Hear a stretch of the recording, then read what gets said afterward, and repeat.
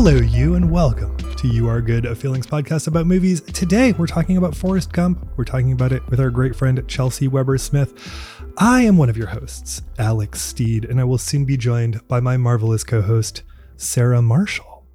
Forrest Gump is a 1994 American comedy drama film directed by Robert Zemeckis and written by Eric Roth. It is based on the 1986 novel of the same name by Winston Groom, and it stars Tom Hanks, Robin Wright, Gary Sinise, McKelty Williamson, and Sally Field. Our great friend Chelsey Weber-Smith, who joins us for this episode, is the host of American Hysteria. We love Chelsey. This is from a conversation we had at San Francisco Sketch Fest not very long ago. This was recorded there live. You know, You Are Good, a Feelings podcast about movies, is a place where we talk about movies and the feelings they evoke within us, what it speaks to with regard to the human experience, how we are people in the world, etc., etc. And the conversations are usually fun and they're deep in one way or another. And then the live performance adds this whole performative element to it as well. You might remember that last week I said that this week we would be talking about Brokeback Mountain with Sam Sanders. However, we encountered some production gremlins, as happens sometimes when you're recording things. And so you are not going to hear that conversation. We will be joined by Sam again extremely soon. So you'll be hearing Sam's voice in this podcast in the very, very near future. We will eventually, at some point, cover Brokeback Mountain, but we're going to let that conversation recede from our memories before we do that so that we can come at you with something fresh. But anyway, thank you for your understanding of the fact that when you are dealing with recording and digital media, sometimes the shit just hits the fan. That's just how it is. You can support You Are Good, a Feelings podcast about movies, by finding us over on Patreon and Apple Podcast subscriptions, giving us some support there. Everyone who does that makes the show possible. And everyone who does that is helping compensate creatives in an economy that seems increasingly less concerned about doing that by the day. So we know it's kind of, a unique thing to throw some money at folks who are making things for your ears. And we appreciate that. You make this whole thing possible.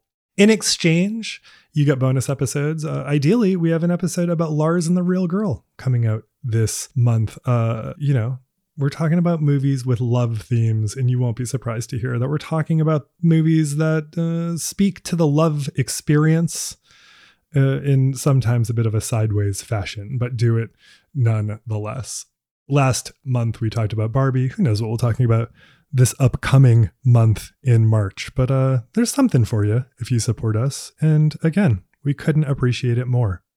Quick note, this show comes out on Wednesdays, and I am now hosting a live conversation series on Wednesday evenings, 5 o'clock Pacific, 8 o'clock Eastern, usually about an hour long. It's on Twitch. So if you're listening on February 14th, 2024, when this episode comes out this evening, 5 p.m. Pacific, 8 p.m. Eastern, I'll be talking with great friend of the show, Nico Stratus. The show is called Average Stories. It's on Twitch. You can just hear us talk about stuff, see us talk about stuff.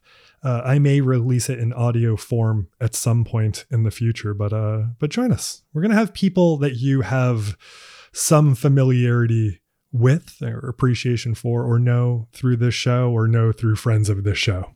Average Stories on Twitch, linked in the show notes.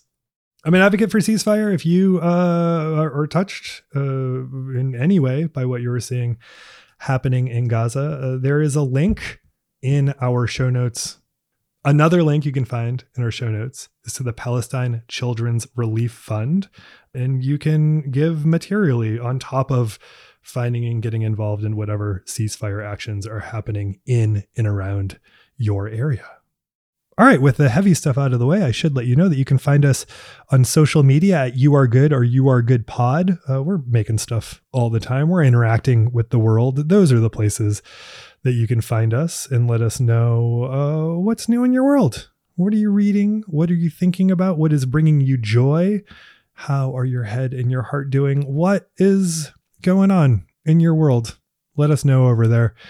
And while you're thinking about that sort of thing and letting us know either in tangible form or beaming it out from your head and from your heart, don't forget that you, my friend, are good. Thank you so much for being here. All right. That's enough from me for right now. I think we should probably get into it. Let's talk about Forrest Gump. Let's talk about Forrest Gump's beard. Let's talk about running. Let's talk about Bubba. Let's talk about Lieutenant Dan and finding ourselves very strangely and intensely attracted to Gary Sinise. I can't speak for you, but these are some of the things that we are about to get into. Let's talk Forrest Gump with Chelsey Weber-Smith live from San Francisco Sketchfest.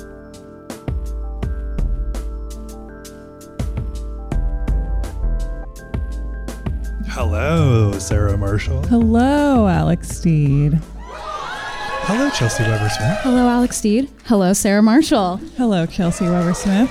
Thrilled to be here. What movie are we talking about today? The unparalleled Forrest Gump. Do you have any Gump heads out there? Yeah, any Gump heads here? Yeah. Anyone who's open to try? Sarah Marshall, tell me, what is your relationship with the movie Forrest Gump before you watched it at 7 a.m. this morning? I watched it at 11 a.m. because I do not get up early to cry unless I'm really forced to. But I've talked many times on this show about how I spent a good chunk of 2003 sitting in front of the TV watching the TNT network while doing my homework, badly I might add. And the three things that were on the TNT network so consistently that I cannot remember basically anything else that was on were Law and Order reruns. Hell yeah. John Emil's Copycat, and Forrest Gump. So it's a movie that, like, I feel like if you're of that era, or if you grew up in the 90s or the 00s, then it just sort of seeped into your pores whether you wanted it to or not. And this movie, I looked it up, it made like $672 million, which in 1994 money is about twice, or in 2000, whatever number we're in now, 2024, that's the year it is. And this year's money is like twice that much. So Forrest Gump, I would like to submit, was the Barbie of its time. That's what they're saying. Chelsey, you brought this movie to us. What is your, and we're going to get into this in a bigger way. Chelsey will tell us about their relationship with it. Sarah will walk us through the plot, and then we'll go even bigger with trying to decipher what the fuck happened. I'm going to run us through the plot. Run us through. Chelsey, what is your relationship with Forrest Gump? So yeah, I grew up like Sarah watching it on TNT all the time, and it was 2 hours and 20 minutes. And so with commercials, you could just stretch it through the whole day. You know, yeah, you're just like, what are you doing today? It's a full sick day. Yeah, it's a whole experience. So I think that one of the reasons that I love this movie so much is because I love history. And it's like this really amazing way to teach history to, I think, children who mostly didn't get what was going on, but like picked up a few things along the way, because it spans, a cool 30 years maybe of history, I think. We end in like the early 80s, like, because the woman on the bus at the bus stop at the start of the movie, I had to check in on this because I was like, I swear to God, that's a People magazine with Nancy Reagan on the cover. Oh, I saw that too. I was like, look, that's Nancy. Yeah, you can spot her from a mile away. And so, we start in like around 1957, which is when Elvis first went on the Ed Sullivan Show. Like the timeline's a little bit wobbly, but basically, mid 50s until early 80s. Which is kind of, this movie is a bit like We Didn't Start the Fire. Oh my God, yeah. This movie is a boomer wet dream. Like, they're just like, we did it. And I think it was like, even though it's a rich text, I keep saying it is a rich text, it worked for kids for some reason, because it was just this like very lovable, bumbling person just getting into all kinds of adventures. And that is the essence of it. But then there are also all of these like very relevant and not always handled with grace, political moments throughout it that I really, I think I connected to, like, in my future self. I was like, you're going to really appreciate this one day. I cried 7 times, maybe. Yeah, I think me too. About and 7. not little cries. Big ones. Big cries. What about you, Alex? What's your cry? What's your body count for cries? I was edging tears, I would say, for at least a full hour. That's a good band name, Edging Tears. Really good. I finally let go. But I had never seen this movie before. And because I was a Crucify him! Crucify him!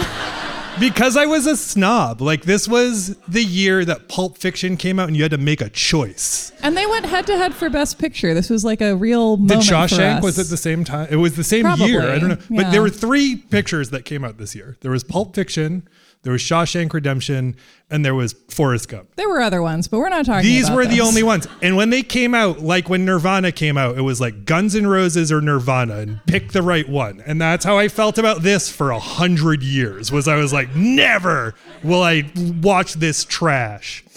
And finally I saw I wanted to cry for a full half of the movie, because it just deals, especially because it felt like it was boomer nostalgia at the time. And I'm now the age when you were nostalgic about a lot of things. I was like, I get it. So I just knew like the greatest hits from Forrest Gump. I know that he wipes his face off and there's a smiley face sweatshirt. The absolute low point of the film was like the Shroud of Turin. Yeah. I knew the greatest hits, but I didn't know anything else. But so I did want to go and like look at reviews to understand what people broadly Reviews think of this movie. by top critics or reviews by randos? I would never. Yeah. Sarah and I, for whatever reason, only watch movies that we can rent on YouTube. So we pay the YouTube money, and they give you the movie, and then you have to like just you gotta put your money in the tube. You just have to look at what Rube said about the movie underneath it. There is at least one Amazon review. I'm sorry. Masterpiece. Can you believe this movie was released in the same year as Pulp Fiction and Shawshank Redemption? What a year for cinema. He's a moron, but goddamn, the man has a big heart. I have a friend just like that. He's the most unselfconscious person I've ever known, mostly because he just doesn't get it when people are making fun of him. But that boy can work. Wow. And that really speaks to some of the ideology of Forrest Gump we're gonna have to talk about in a little bit. Then I love the Amazon ones. Yeah. Mm-hmm. Arrived on time and packaged well. I'm glad it came with a slip cover. However, it does have scuff marks in the corners. Other than that, good purchase. Hanks was very good. Blu-ray still overpriced. Watch with a chick.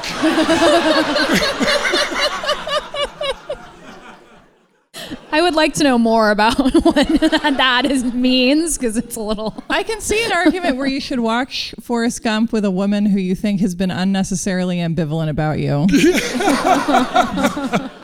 But I don't see it working very well.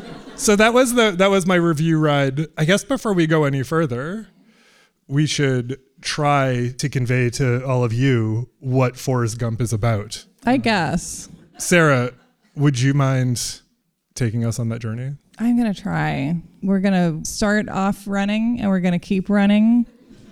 And we're just going to keep running until a cult starts following us around. Run, Sarah, run. The realest part of this movie is he starts a cult without even trying.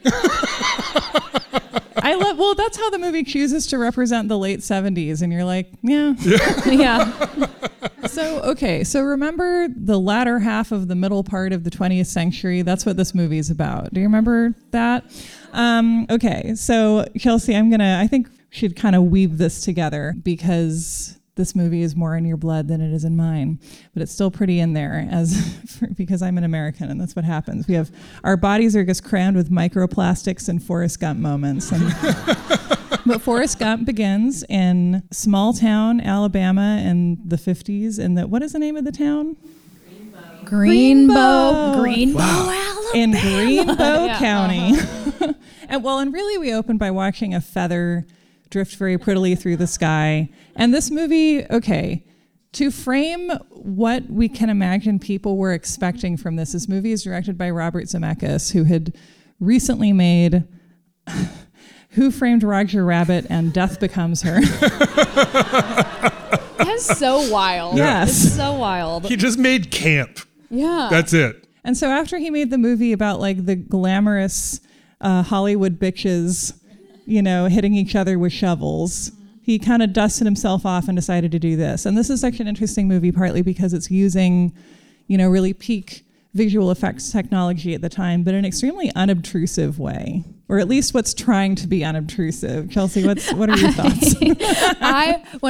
So one of the coolest parts of Forrest Gump is them repurposing real footage and editing it so Forrest Gump is in all of these. The trick does wear thin after you've seen it maybe 3 to 5 times. No, I think they do a great job, except when they make the characters talk and say different things, and then they look like characters from GoldenEye for Nintendo 64 a little bit to me. And some of it works, and to me the low point of this trick is when they have Forrest go on Dick Cavett and the other guest is John Lennon. And he's like, in China they ain't got no possessions, and John Lennon's like, no possessions. They don't have any religion. And Dick Cavett's like, that's hard to imagine. It's just like, yeah, there's something about, I don't know. It's interesting to think about the choices made in the edit for this movie. But so we open with kind of the first of these effects, which is this feather fluttering down, and it reaches Forrest, or who we will soon learn is Forrest. It's Tom Hanks wearing his nice blue check shirt. This is an homage that I'm wearing. Thank you. And proceeds to do what in today's TikTok language we would call absolutely trauma dump on a poor woman who is simply waiting for a bus. Yeah. What is the first thing he tells this nice black lady who is sitting on a bench minding her business? The first thing he tells her is, I'm named after the creator of the Ku Klux Klan, which was a real surprise for someone who never saw this very famous movie. Mm-hmm. And I think that it really begs the question of how racist is Forrest Gump's mom? Because she's very lovely. Sally Field plays a lovely, mother in this, but you have to say, like, at the end, I always come back to, like, but you did name your son. He explains the logic in a way that I didn't. Sarah, do you understand this logic? The logic is that she named him that because everybody makes mistakes. And so does that mean that she named her child after the founder of the KKK the way that when your dog kills a chicken, you're supposed to tie the chicken around its neck so it doesn't do that again? No one grew up on a farm. I actually know people who've done this. Yeah, we did that with our dog Jess. May she rest. But does that logic make sense to you, or how do you read that description? I mean, I guess if the logic only applies to this white man learning a special lesson, and, to no one outside of him, then yeah. But it has implications for others. He also in this scene talks about how his mom says that the most important thing is getting over and forgetting your past, and mom. Well, yeah, and aside from that, right, the entire premise of this movie is that it is about a man who grows up in the Jim Crow South and is, on a fundamental level, his brain works in a way that he does not understand racism. And that's kind of, to me, how he's characterized. Does that make sense? Yeah. And that's interesting as both, it's thought-provoking in terms of how we sort of conceptualize intelligence in America. And also, again, you're like, oh, this was the biggest movie of 1994. Yeah, his superpower is and this is a very, feels like of the time, particularly for people who are relitigating and understanding the 60s and 70s. His superpower is that he is non-ideological. That's it. That's what he does, and he runs and knows when to invest money. He knows how to delegate. Yes, absolutely. And everyone finds him lovely as a result. So we're on a bench. Sorry to interrupt you. So we're on a bench, yeah. We've gotten really far so far. And he's talking to this lady who is simply trying to read a nice article about Nancy Reagan, or, probably something else in there, let's be honest. And starts to tell her the story of his life. And so throughout this movie, the bulk of the movie is the frame of him sitting on a bench telling a kind of rotating cast of strangers his life story. And watching this today, it's been so long since I'd seen it that I had misremembered it as, oh, this is at the end of the movie, this is how he spends his days. He just tells his life story every day. That's not true. So that's really nice, because that would be... He would become a bit of a menace at a certain point. It's true. I need to get the buzz, but I don't want to get Forrest. I have to get to work, but I just can't hear about Jenny again. It's so sad. And so he grows up. We meet him at, I don't know, about the age of 8 or so, or maybe he's starting school. So I guess he is like somewhere between 6 and 12. It doesn't matter. It's hard to tell the ages of children. He's a boy child. It is, yeah. And this child actor actually is who Tom Hanks modeled his accent after, which I feel like is one of the things that keeps it from flying completely into They should put that parody on screen to let you know up front. So we meet him when he's getting fitted for braces for his legs because he's got a crooked spine. And then his first brush with history is that his mama, Sally Field, runs a boarding house. And one of the people who passes through there is obviously Elvis. And so where does Elvis learn his dance? From Forrest Gump with his magic shoes. I'm going to be doing a lot of this. Yeah. So buckle up. I think Chelsey tried to warn us that they were going to do a lot of Forrest Gump impressions, and I was like, please bring it on. Yeah, I'm bringing it. And so he is watching Elvis play music, and he's got the braces on his legs. So he's like, I just started swinging my hips to the music. And it's a great scene. And then a little bit later, you see him on the TV on the Ed Sullivan Show, right? And you learn, you see that he learned from Forrest. And that's just the beginning of Forrest's profound effect on American history. And one might ask, where would we be today if not for Forrest Gump? Possibly in a better place. It's looking pretty bad lately, but let's not worry about it. And can you tell us about Mama?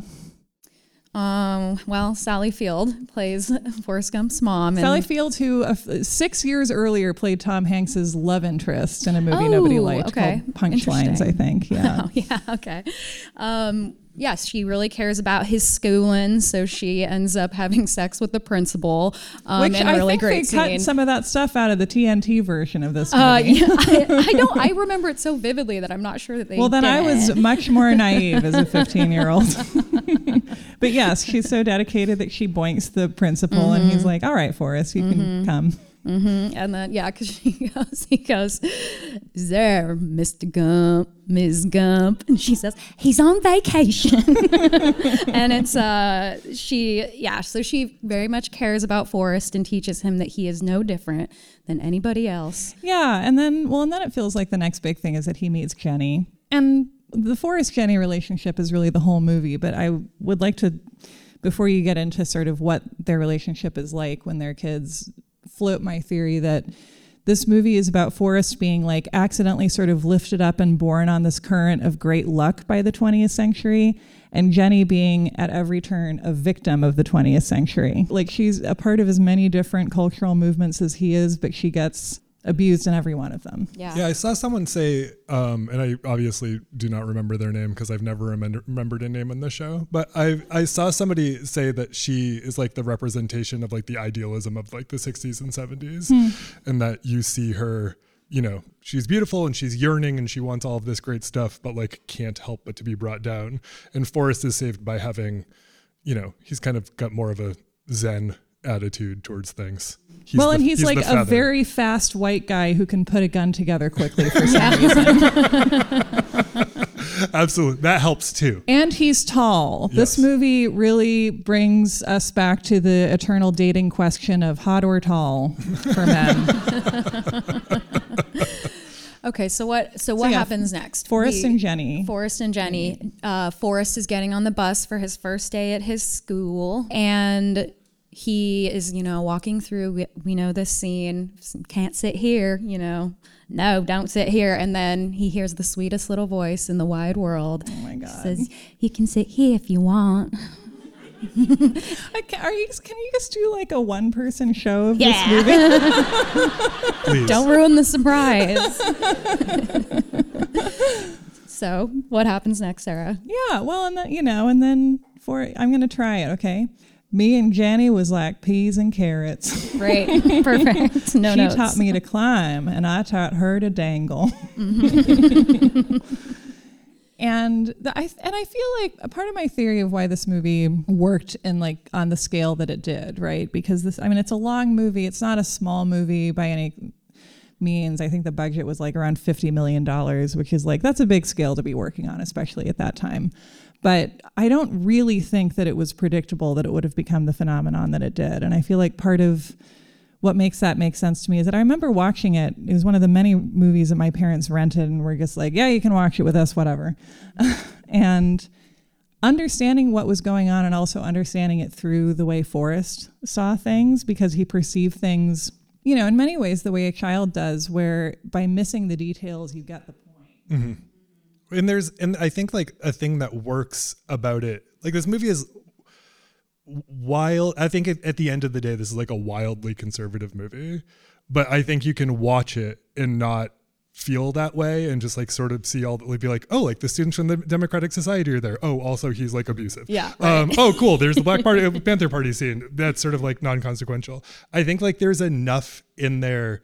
This is kind of brilliant in that, talking about like greatest hits of like boomer nostalgia, like those commercials that we sort of grew up on, where it was like the compilation of whatever songs from the 70s. Mm-hmm. This is like one of those infomercials made into a movie.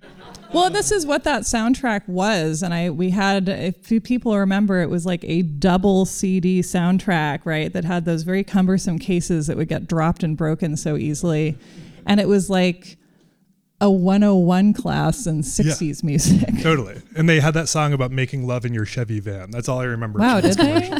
But like this is like that. And also it has, I mean, the through line in it is this love story between him and Jenny, which we'll talk about.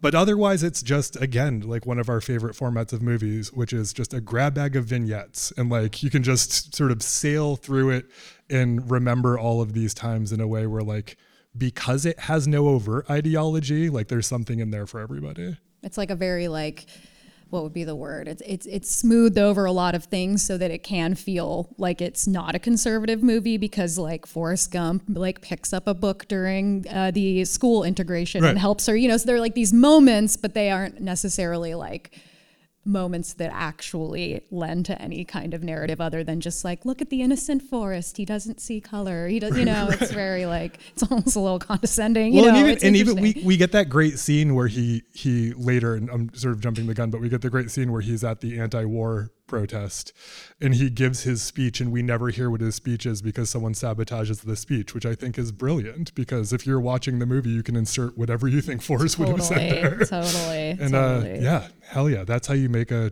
$600 or $700 million grossing movie in 1994. Take no sides. Risk nothing. Yeah. Yeah, its progressive take was like, racism was bad. Yeah, I know. George Wallace had it coming. Yeah. He did. Fuck him. Yeah, seriously. Risk taker over here.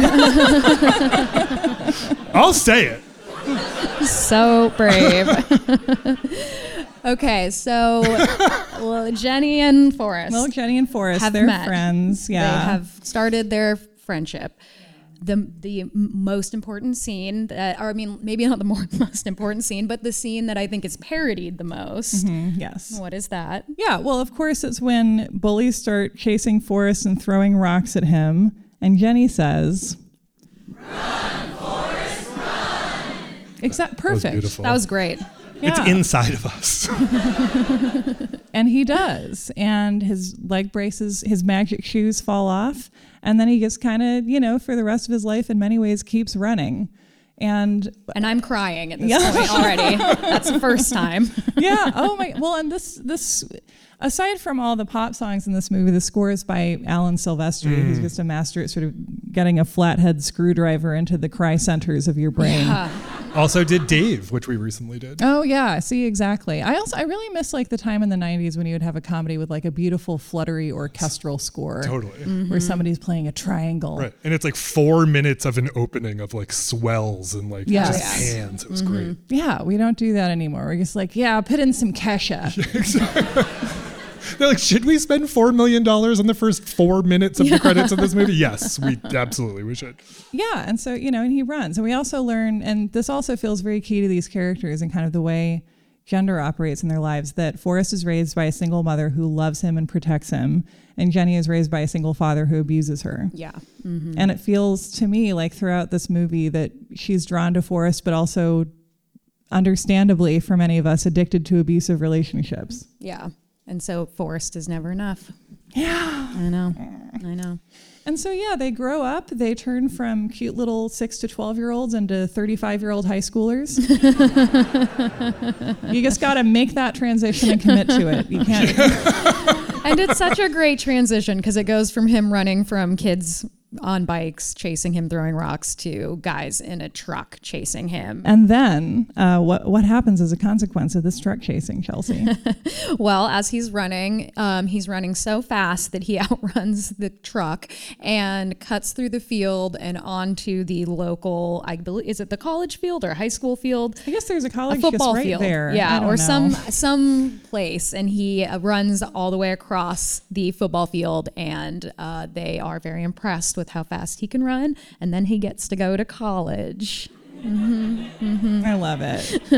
And as someone who has never been able to understand the rules of any team sport in my whole life, I love that they have to tell him when to stop running, because if they don't, then he'll just run clear off the field and just away forever.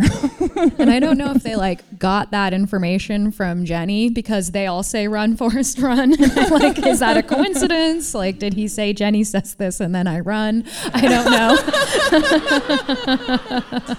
But so yeah, he goes to college. He becomes an All-American. He gets to meet President Kennedy, the first of 3 presidents that he meets. And then we decided that Ford and Carter were not exciting enough. We got our nice uncanny newsreel footage, and especially if you're a child in the mid-90s, it looks amazing. Yeah. Well, it did. It really did. It looked really good. It really did. It's pretty seamless. Well, it was I remember we've talked a lot on this show about how much when I was a kid, all I wanted to do was be in sort of movies and visual effects and watch all of the television specials on it, whatever. And that's how I know the most about this movie, is because they talked about all of that. And this was the first moderately big budget movie that came out where the idea was to use special effects and not have it feel spectacular. Yeah. So they were make it seem like this person actually is hanging out with Kennedy. Make it seem like this person is actually, for some reason, having President Johnson say he'd like to see his ass. Yeah. And they did it. Yeah. He said that to everyone he met, I was what are we saying about Johnson in this scene? Well, we have audio of Johnson ordering pants from his tailor. I don't. And he's you got to leave some space for my bunghole. They're just like us. This was a thing with Johnson. He had a very big dick, and it made pants a problem area for him. I had no idea. According to him. We're learning together. This is why we do this. Why go back to school? If you're talking about American history and you're not getting into President Dick size, then are you even getting into the heart of the matter? No, I'd say not. So okay, speed run of plot points, because I want to discuss themes.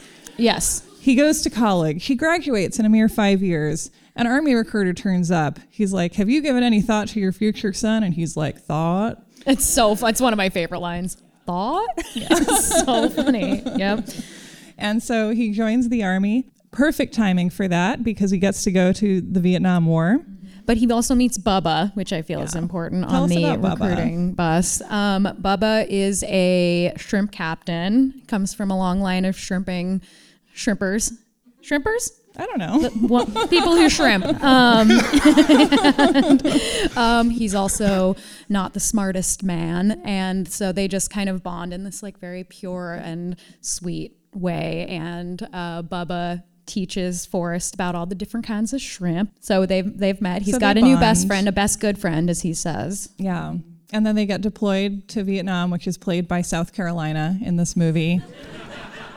The difference is undiscernible, frankly. And where they meet Lieutenant Dan, Gary Sinise, who's the leader of their platoon. And as you can imagine, he is a thin-lipped, angry little man, and so we all want to have sex with him. That was my only contribution to the group chat earlier, as I was I know he's a Republican. But Gary Sinise is so fucking hot. It's crazy. I know. He looks like he'd yell at you and you'd be keep Keep it coming. Keep it coming. And we learned there's like some great montages that, just kind of crank it up to kind of a cartoonish place. Again, similar to Barbie. Goes to my theory. And one of them is about a member of every generation of Lieutenant Dan's family has fought and died in every American war. Yep. Which Lieutenant Dan aspires to. It's his destiny. Yeah. We decided to introduce destiny as one of our themes. Yes. And one of the questions that Forrest asks at the end is, do we have a destiny, or are we just kind of carried around like, I don't know, a feather in the opening credits of a movie? Or like a plastic shopping bag in American Beauty. There's a lot of floating during or in the representing Katy Perry in the 90s. song. Yeah. Yes. Yeah. Absolutely. People make fun of that lyric, but when I hear someone say, did you ever feel like a plastic bag? I'm like, yeah, all the time. I mean, sure. at least she's using imagery. I'm destroying the environment and everyone wants to purge me from their home. Oh, there's that Sarah Marshall. But I can be humor, yep. refashioned into cordage. Oh, incredible. So yeah, they go to Vietnam, and Forrest is having an all right time because they're walking and seeing a lot of the countryside, and they keep looking for this guy named Charlie, who they don't seem to find. And then one day their whole platoon is attacked, and Forrest sees Jenny before he gets shipped off, and she's currently being a naked folk singer. She's trying to pursue her folk singer dream, so she has to be naked during it because that's how the 60s worked. And so her advice for him is, if you get in trouble or you're in danger, just run away, Forrest. So he does, but he runs too fast, and then he has to go back and save his buddies. Yeah, it's really sad. It's, again, second time I cried, but it was like big cry. Actually, my partner, Miranda, who's here, had to leave the room because she's like, I just can't watch this part. And I thought it was because you were crying. I love Miranda, and that sounded out of character. Miranda's like, weakness is Can't such a turnoff for me. I gotta go. Get it together. Well, she wouldn't not be with me if she couldn't handle my everyday crying bouts. But I think I feel the very important part of this scene, aside from it being like an actual like good depiction of war and the horrors of war, because you see like suck it, Oliver Stone. So he saves everyone, and then he comes back and finds Lieutenant Dan, who's got like really serious leg injuries, and he's like, don't save me, please don't save me. And Forrest picks him up and he's yelling and screaming and he saves him, and then we cut to the army hospital. No, and then he goes back for Bubba. Yeah. And I was wondering if we could reenact one of my favorite moments. Yeah. This is a comedy festival. Okay. Yeah, okay, all right, I'll try. I'm Forrest. Okay. You can tell because I just knocked over a free beverage. And so after Forrest has carried Bubba out of the jungle, they're like, he's holding him in his arms.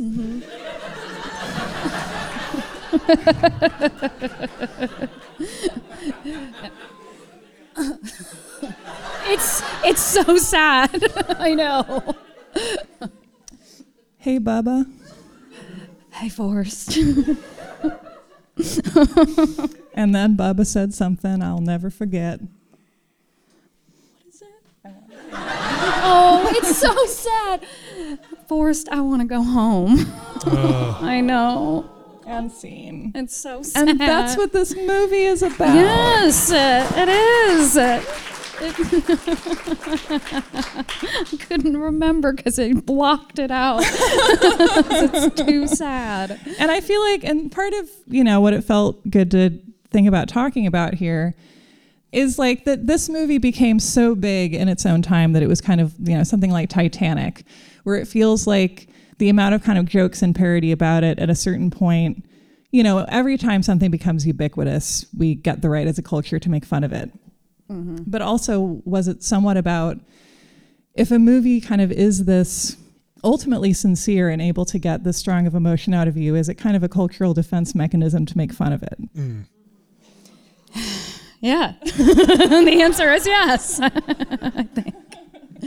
Oh, man. Yeah. It's, is there a lot of like parody of of that like dying scene. No, not that. Not that that's scene. Like, I feel that's kind of one of the moments we forget from the movie. And there are so many parts of it that are like parody to death, and then so many parts of it that don't have that kind of film around them and are just kind of exist on their own. So yeah, Forrest ends up in the hospital with Lieutenant Dan, where we have, of course, my favorite and most quoted line, which is Lieutenant Dan, I scream.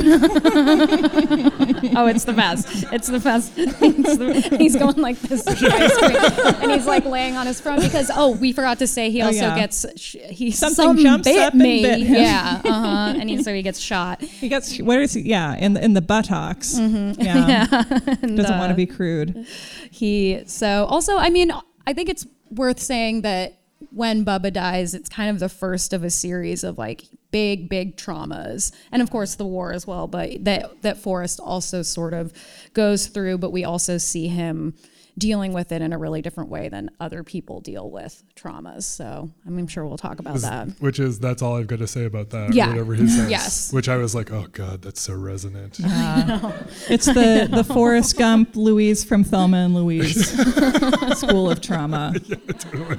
I've said all I'm going to say, and then I'm just going to sit here quietly and be deeply upset next to you.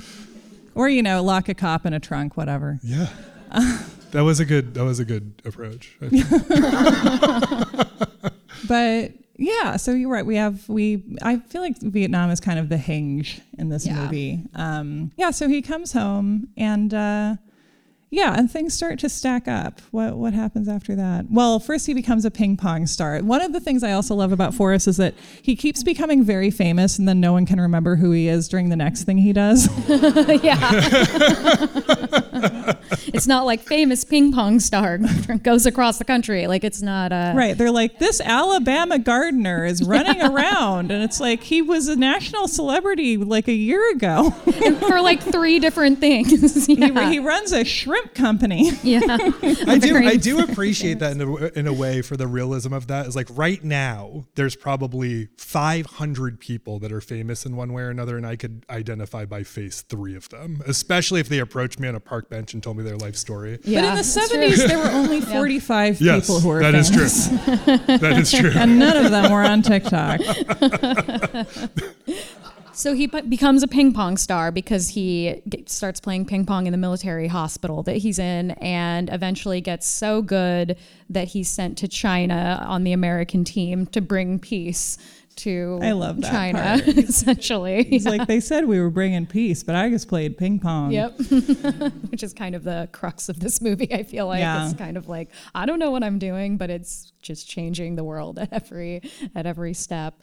So there's like a little bit of a communism moment, Mm-hmm. We've got to have a little communism moment, but Forrest is fighting communism.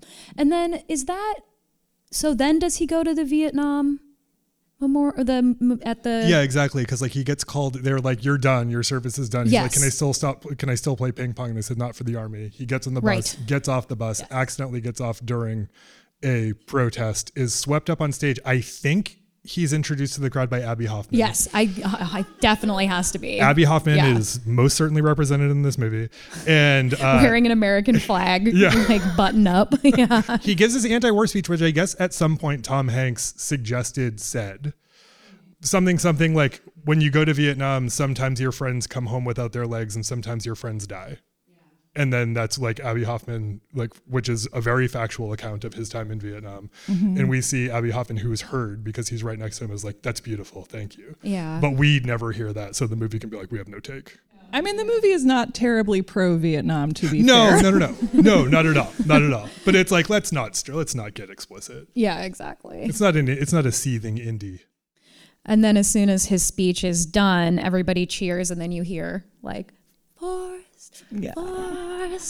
And then Jenny runs into the pool by the Washington Monument, the big pool. The pool where you reflect on your choices, probably. Mm-hmm. Where you reflect on the phallic symbol that is reflected down. It's the backwards dick pool. That was the original name.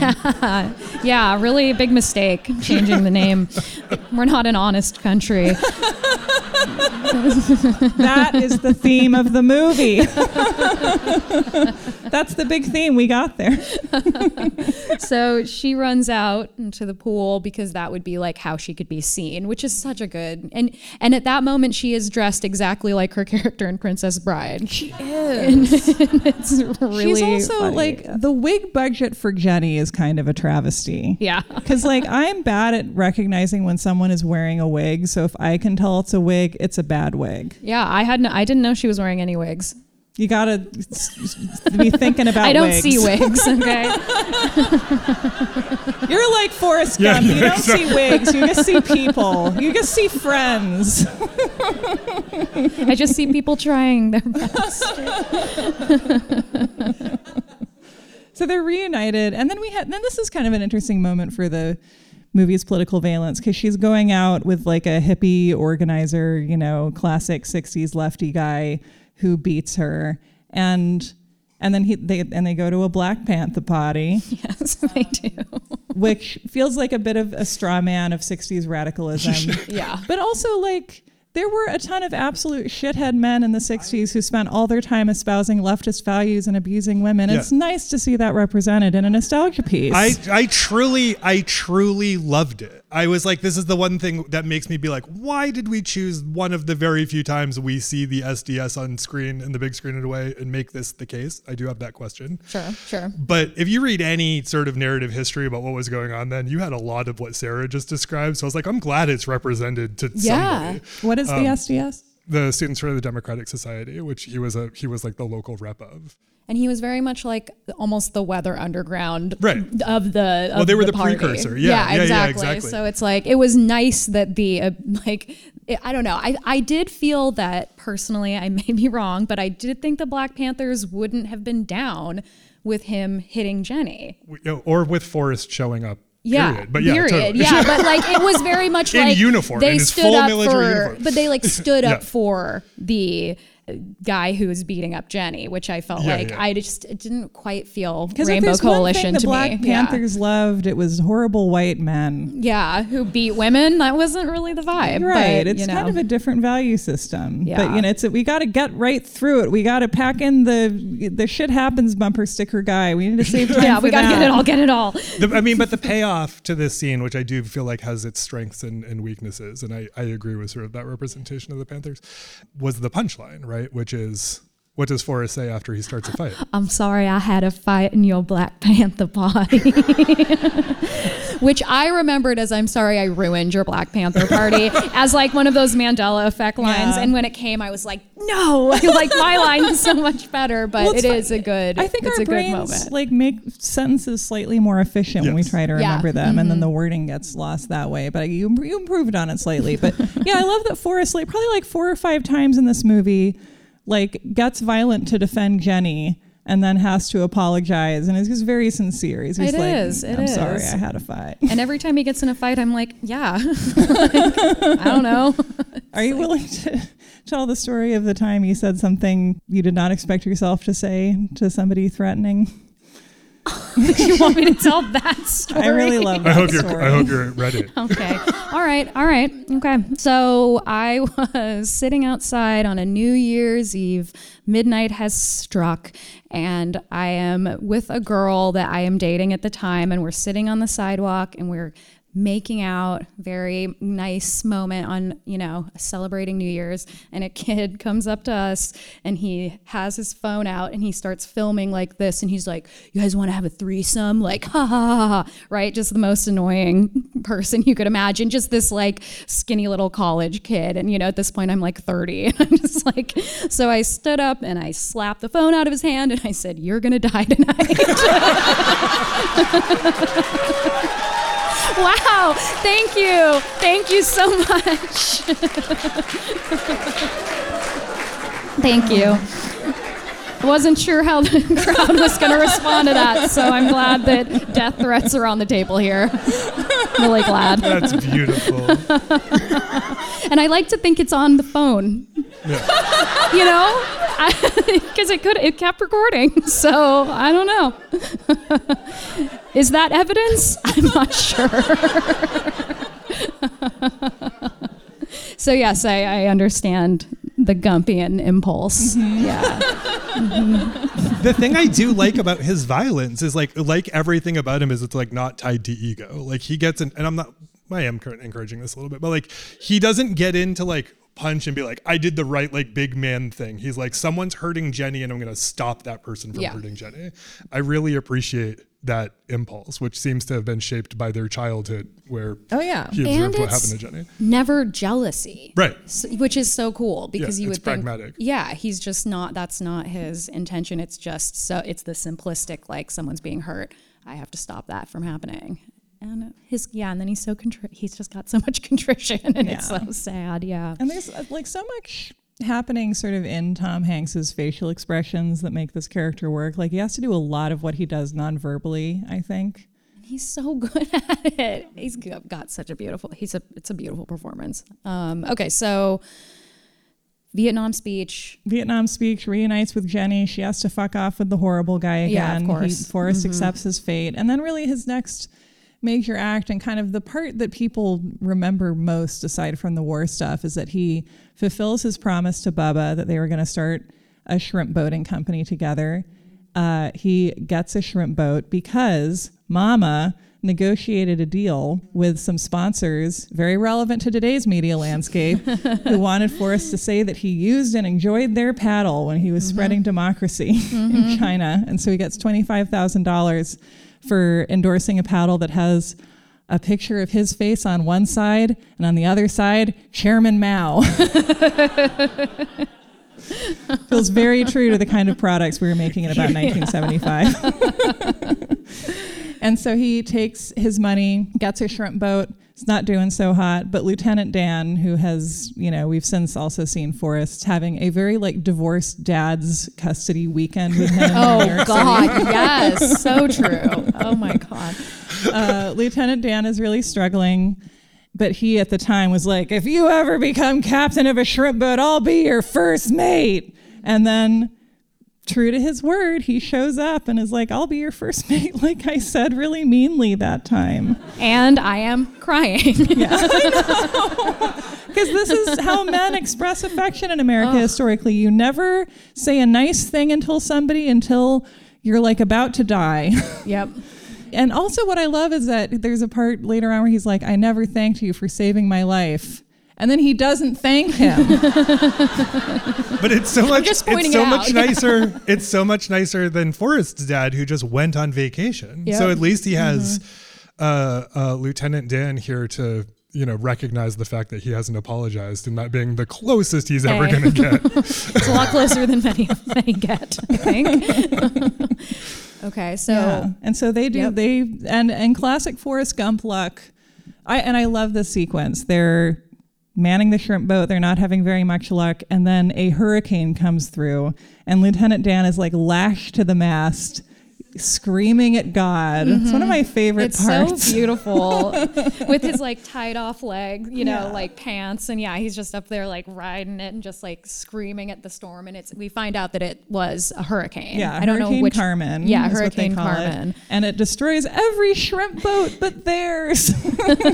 And so suddenly they're shrimp, captains of the South. Yeah. Yep. And then they grow that apparently through Lieutenant Dan's very good business mind into the Bubba Gump Shrimp Company and it feels to me like maybe the most overtly conservative aspect of this movie, that it's like, well, if you're a good person, you'll just kind of bob along and then eventually, start a giant company. Yeah. Well, and the religious part of that too is because during the storm, because Lieutenant Dan's always kind of hated God, right? And as this one does, and during that hurricane scene, I think Forrest says he thinks that Lieutenant Dan made his peace with God because the storm stops, the sun comes out, and Lieutenant Dan is like swimming. It's a really beautiful scene. It is. And so I think real prosperity gospel. yeah. So I think like there's that read too, is that they made their peace with God and the bounty arrived, the shrimp bounty.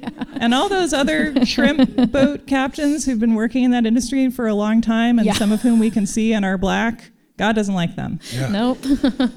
And that's just like, it's not the overt stuff in the American myths that gets dangerous. It's all the unspoken stuff underneath who gets favored. Well, that as far as like sort of like what does Forrest represent, which I'm sure we'll talk a little bit more in a bit, but the one sort of overlapping dynamic I saw repeated a lot by people is he's like, this is like America's imagination of itself, which is like a real stupid, real sweet, real fast guy who is in the right time and right place enough to become a gajillionaire, as he says, which is like the promise, you know. It's like, you don't have to be that smart. You just have to go real fast. Yeah.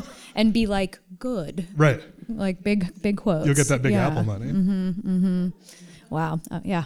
And then in a scene I love, they get a call on the shrimp boat that his mama is sick. And so Forrest, after thinking for exactly 5 seconds, I counted, jumps fully clothed into the river or into the water and swims to shore. And then the next we see him, he is running down the road to his mama's house with a suitcase in his hands. Because I love the way he just kind of gets from point A to point B when he needs to. And it's mama's time to die. And that's when she tells him about the box of chocolates. And I love his whole thing throughout of, you know, mama always had a way of explaining things in a way that I could understand.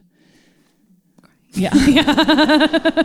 And this is really the period of like trauma that has in a way nowhere to go, and kind of watching that happen in the movie, because then, you know, he stays in town after she passes and has a ton of money at this point, but decides to mow some grass for free. And then, you know, Jenny comes for a visit, and they have kind of, until the very end of the story, their period of greatest intimacy. And he asks her to marry him, and she says no. He feels like she doesn't love him, and then she does what any healthy, rational woman would do, which is to say that she does love him, have sex with him, and then leave at dawn and disappear for years. Mm-hmm. And then, like, the kind of least remembered part of this movie happens, which is that, and they have sex on the night of the bicentennial, which is some kind of metaphor for something. And then the next day, Forrest, you know, like not knowing what to do with himself and feeling kind of the compounded grief of just everything, just decides to run back and forth across the country for 3 years. Alex, what do you make of this part in a movie that has been so chock full of just like, you know, big moment, big moment, big moment, and then it's late 70s, and they're like, I don't know, he runs around for a while. Well, I think it's like the whole like malaise thing, right? Is that it's like we've been doing like 60s, 60s, like early 70s, end of the war, sort of finishing communism, and like this is just like the weird period between all of like the big event stuff that you remember over the past 2 decades, and then before we enter the like quote optimism of the 80s, is we just like have someone who's like, I need to psychologically work through everything that just happened for the past 20 years. Yeah. Mm-hmm. It's going to require 2.5 years of running back and forth, which is a very on the nose metaphor that I appreciate. Yeah, and it really resonates with a group of people who start following him. Yeah. All of them also wearing inappropriate attire. Right. This is Jonestown time. Yeah. Like literally.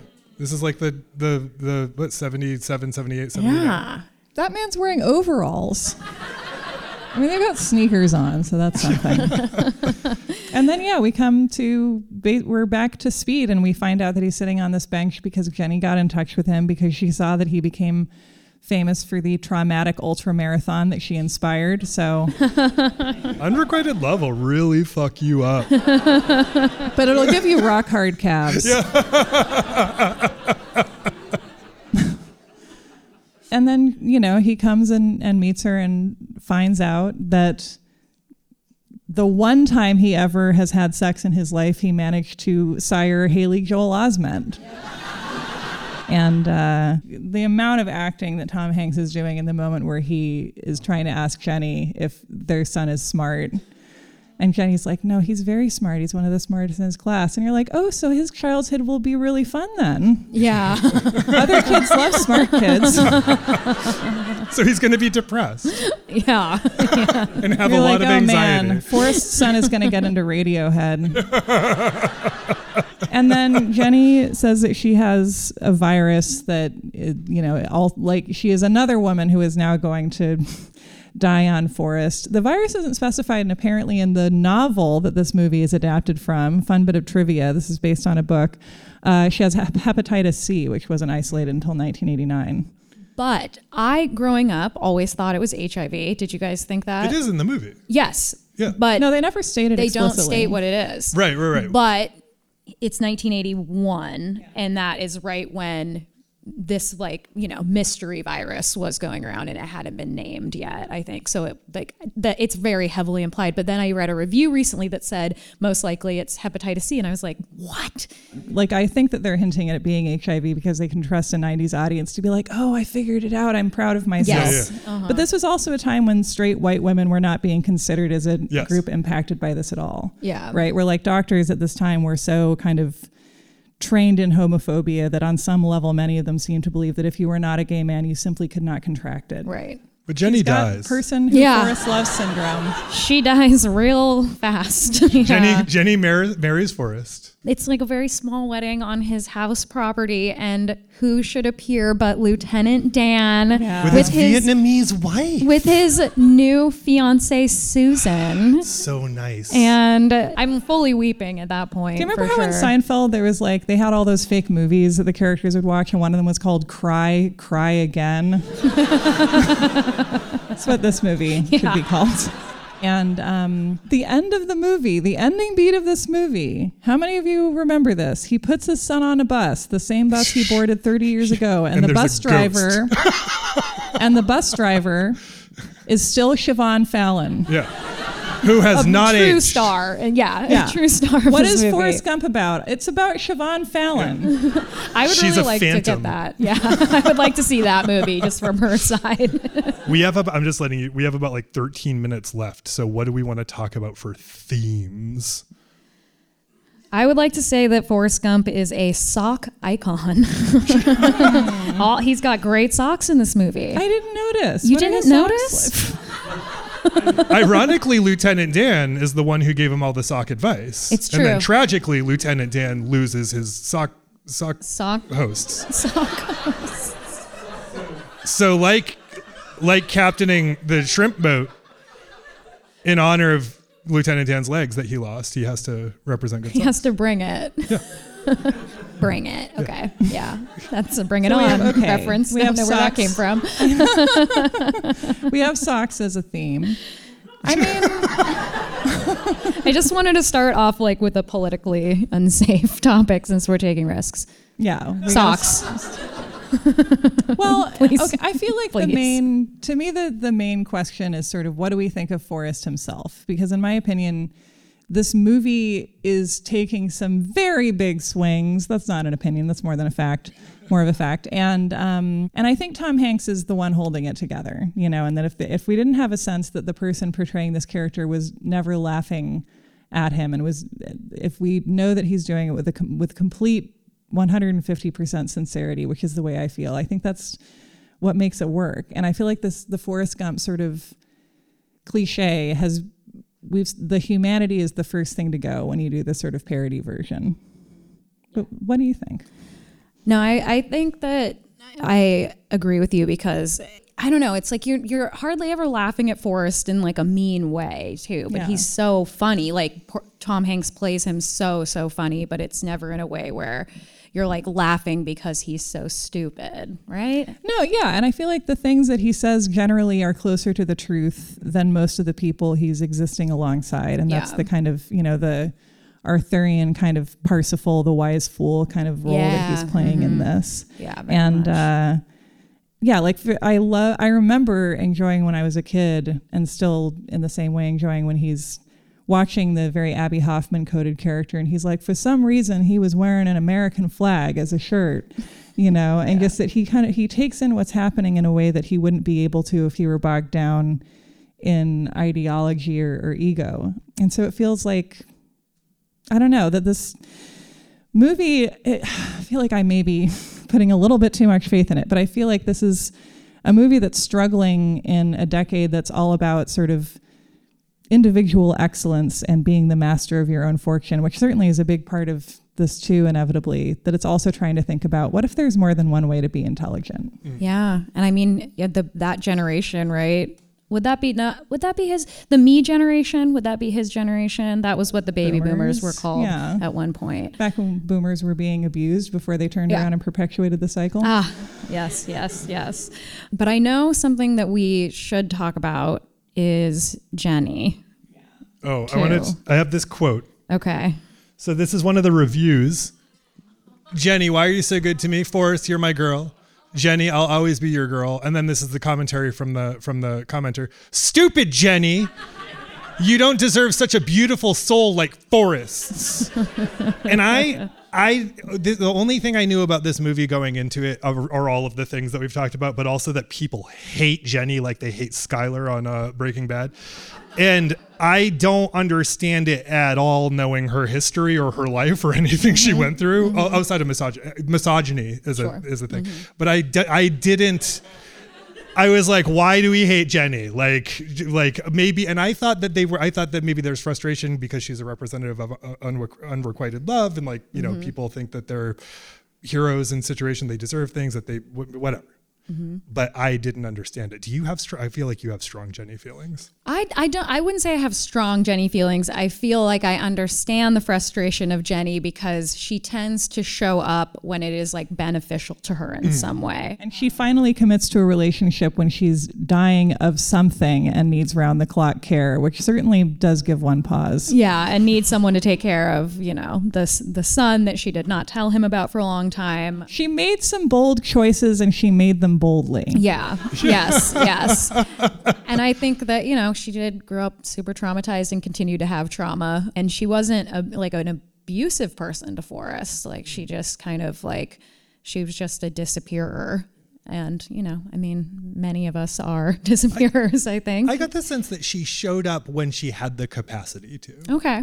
And I think that like we probably all do that more than we would like to admit. Sure. Sure. So I think like in a way, like she makes people uncomfortable, but I was like, I don't know, like her whole origin story to me speaks to being like, this is a person who probably is going to have some difficulty showing up for the rest of the time. Yeah. And there's that amazing scene where she comes back to Alabama and is living with Forrest, and they're on this walk, and she leads them to the house that she grew up in, that she was like severely abused in by her father, and she just starts hucking rocks at the house. And Forrest says something like, I guess there wasn't enough rocks in the world, because he still doesn't like fully understand what had happened in the house.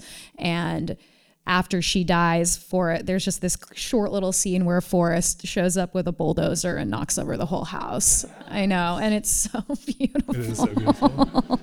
And I do think people like, you know, look at Forrest as this like just benevolent id almost, which generally the id is not so benevolent, but in his case it is. And I think that like Jenny is kind of the opposite of like this cynical person who is so worn down by the world, and that interaction I think makes some people feel angry because you know, it's like this cynical thing is hurting this beautiful innocent soul like Forrest's. And I mean, that's just, I don't know, I think Forrest has a lot of trauma as well, but it's different kind of trauma. I think he has a kind of trauma that wasn't as like fundamental to him. Yeah. Like it wasn't when he was a child growing up having this experience with his father, right? It's not the same foundation. And so I think we can give Jenny a lot of grace, but you know, she also didn't, you know, she wouldn't stick around. I don't know. I think it's complicated. I think it's really complicated. I don't have. I feel like you should do what you're wrong about on Jenny. Yeah. Another maligned woman of the 90s. Do you have a strong, what do you have strong Jenny feelings, Sarah? I think part of it is that she's just not written that well. Yes. You know, we don't get a ton of time with her. We only see her the way Forrest sees her. It's a bit of a 500 Days of Summer. Yeah. You know, like her psychological state makes sense to me. And also the movie is not about her. Yeah. And it feels like the viewer impulse to sort of, and you know, and then maybe the key thing too is that Forrest represents the kind of maybe overall greatest American dream that our hardship will only cause us to make more money. Yeah. And Jenny represents the opposite of that, and we'd like to push that away. And Jenny's a woman. Famously. You know, famously. Yeah. And I think that there's probably something to, you know, that dichotomy through those years of like who is able to rise on sort of just the wind on a breeze. I mean, Forrest, and who's not? It and wasn't a kind to time to mom. idealists, I will say. No. Nor has it ever been since. No. yeah. But yeah, Forrest is a feather and maybe Jenny is something that the breeze can't carry that way. You know, like he gets a college scholarship because he can run real fast, and Jenny gets kicked out of college for wearing a sweater suggestively in a Playboy pictorial. Perfect example. Yeah, perfect example. Hey, Chelsey. So I have a question. Yes. For you. I think you know the answer. I actually don't. I'm excited. Okay, all right, okay. We know that Forrest's father is on vacation. Who, in your view, is the daddy of Forrest Gump? Okay, all right. The daddy of Forrest Gump is Lieutenant Dan. Nice. I think it's got to be Lieutenant Dan. I mean, both in the way that I feel like he plays kind of a father role to Forrest Gump, and he's also really hot in this movie, and the main person that I would call daddy if I had to call someone. Yeah, we kind of rarely ever just double down on someone's answer, but I can't help it. I know. In this case, Gary Sinise, famously of the Steppenwolf Theater, simmering heartthrob asshole. I love him. And to our point, like he shows up as much like Forrest's dad as anyone else is going to humorous effect, where he hangs out with Forrest and ladies of the night at his bachelor apartment. He helps out on the boat. He comes to his wedding. It's really nice that Forrest has that. It's Lieutenant Dad. Sarah Marshall. Yes. Who is your daddy? My daddy is Forrest Gump because he does what any daddy needs to, which is to love you even when he doesn't understand what the hell is going on with you. That's really nice. Haley Joel's been so lucky. Well, I think we did it. Did we do it? Thank you. Chelsey Weber Smith. Thank you, San Francisco. It's been lovely to see you. Run, audience, run.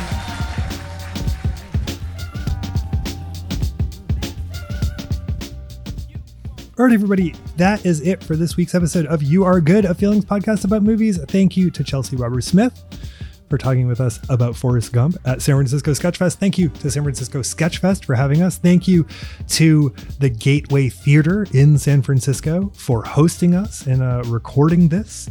We are so appreciative of all of it. Thanks for having us. It was truly a highlight of the past couple of years. Thank you to Miranda Zickler for editing and producing this very episode. Thanks to Fresh Lesh for providing the beats that make our episodes sound so sweet. We really appreciate you, Lesh. Thank you for listening. Thank you for finding us on social media, wherever you find us on social media. We're at You Are Good or You Are Good Pod. We have videos over on Reels. I post them sometimes over on my own TikTok. We are just making content. So come find us in those places. Say hello. Let us know how you're doing and what's going on. Thank you for supporting us on Patreon and Apple Podcast subscriptions. We appreciate that you make the show possible. And I think that's it for now. Don't forget that you, my friend, are good.